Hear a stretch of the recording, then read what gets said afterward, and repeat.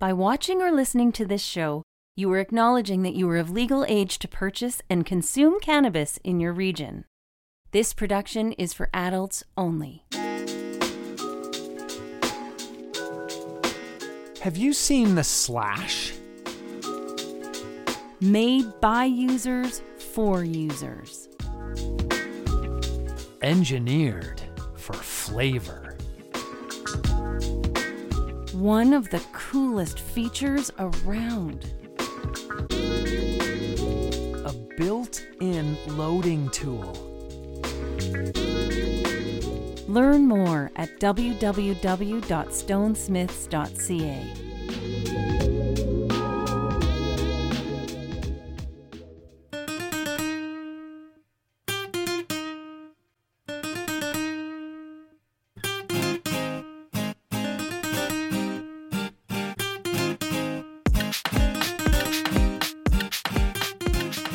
This is One Hitters, getting to know the guests of the Cannabis 101 podcast just a little more. Really excited to do a round of One Hitters with Winder Hughes, CEO and founder of Relevant. You can check out his full interview at cannabis101podcast.ca and download the Relevant app today. Winder, are you ready for One Hitters? Yes, indeed. Ready. Love the Excellent. One Hitters. Yeah, everybody does. Nobody says no to the one hitters. So let's start with, do you have a favorite THC cultivar? So I would say it's just your good old-fashioned Sinsemilla. I mean, I've not had like the new fancy stuff, and I just got my card last week, and I'm going to go check out all these new things. So I'm actually old school at this point in time.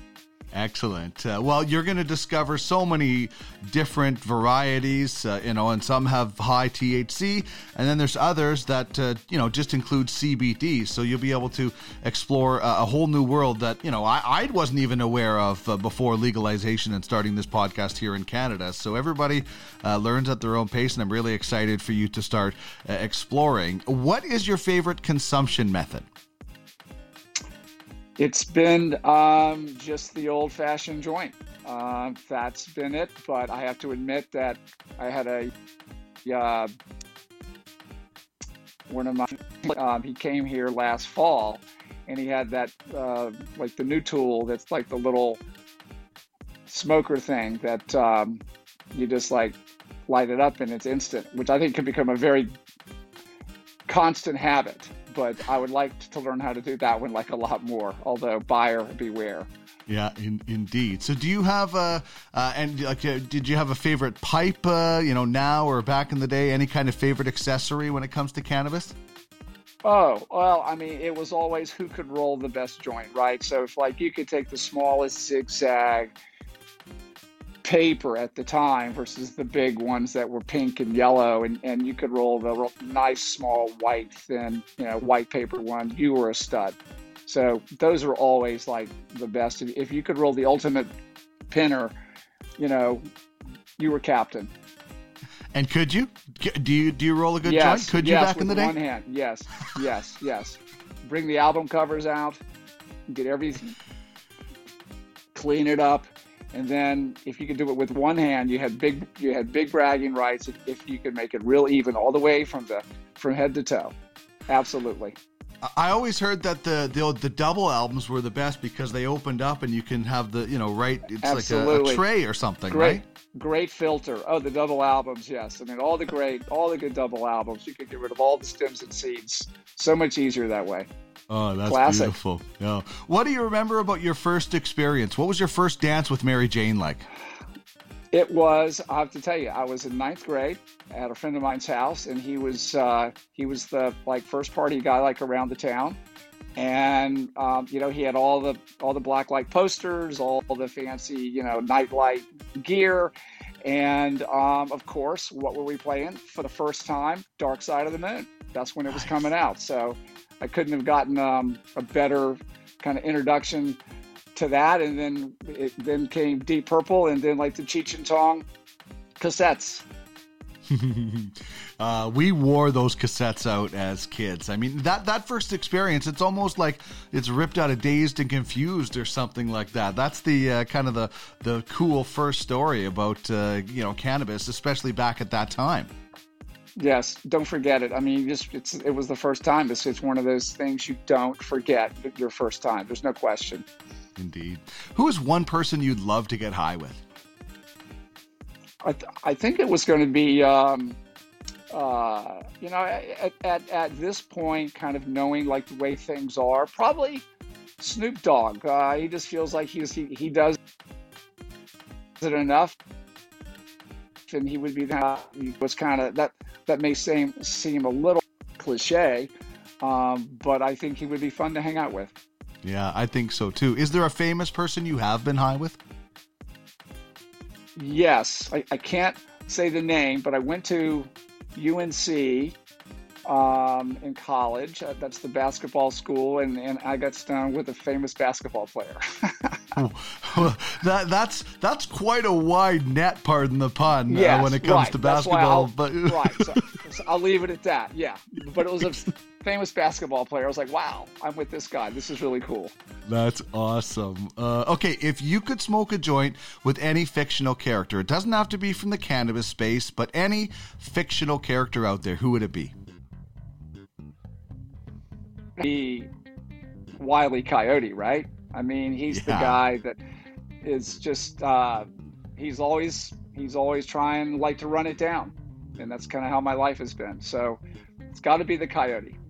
Beautiful. Who is your favorite 420 character? Oh boy. And I think he was 420 in the movie, if I have it, but I think wasn't Donald Sutherland and Kelly's Heroes Always High? Oh, I don't know. I don't know. I haven't seen that in a long time. He looked like he was. Yeah, I think he was actually. But he certainly like fits the bill. He had the red eyes. He had like the crazy character. And if not, somebody has to do like a remake of the movie and make sure that he's a 420 character. Yeah, no doubt. Where is your favorite place to consume? It's around the coffee table, man. It's where everybody's like, just, it's a community setting, right? You're hanging around with 4 or 5 folks, and it's just like passing the wine around too, So it's a chill session. I mean, high school, was always in the car, but no, like around the table.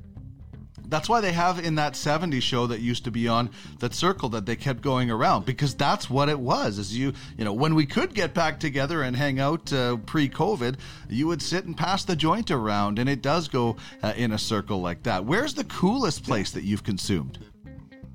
Grandfather Mountain in North Carolina. We got up there at the top and just celebrated our liftoff. So.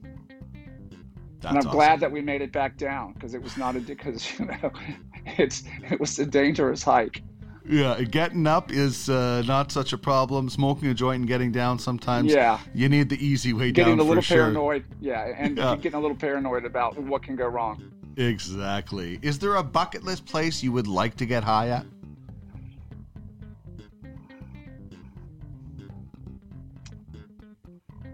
One just super cool islands, down in the Bahamas, when you're down on the beach and there's the blue water, and I've got one of those new tools that I can't wait to check out. That is beautiful. What goes well with weed, in your opinion?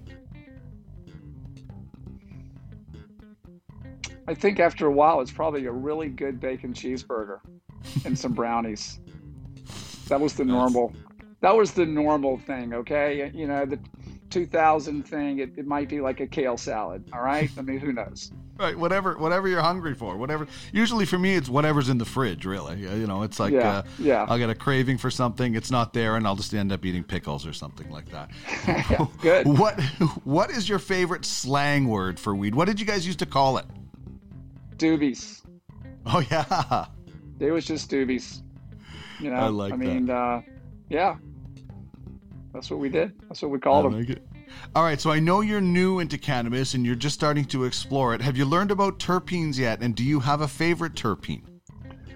I mean, these are like new terms for me. I mean, I have to tell you, like I am now I've been a cannabis, veteran from way back, but it's been a long time where I've not been regular on it. So there's a lot of new terminology, a lot of new stuff that I'm learning now. I mean, but I'm amazed by all the new stuff that's actually happening. So Terpenes, ready to dive into it more. Yeah, terpenes, just as an example, they're in every plant, and they're what makes the aromatic oils and the smells that you get from the different cannabis, the different types. They also play into a role into the effect. It's called the entourage effect. You take the THC, the CBD, and the terpenes, and they all work together. And that's why you can find a THC percentage that's 13%, which today would be considered on the low end. Back in the day, that would be pretty high, but that 13%, when you combine the entourage effect,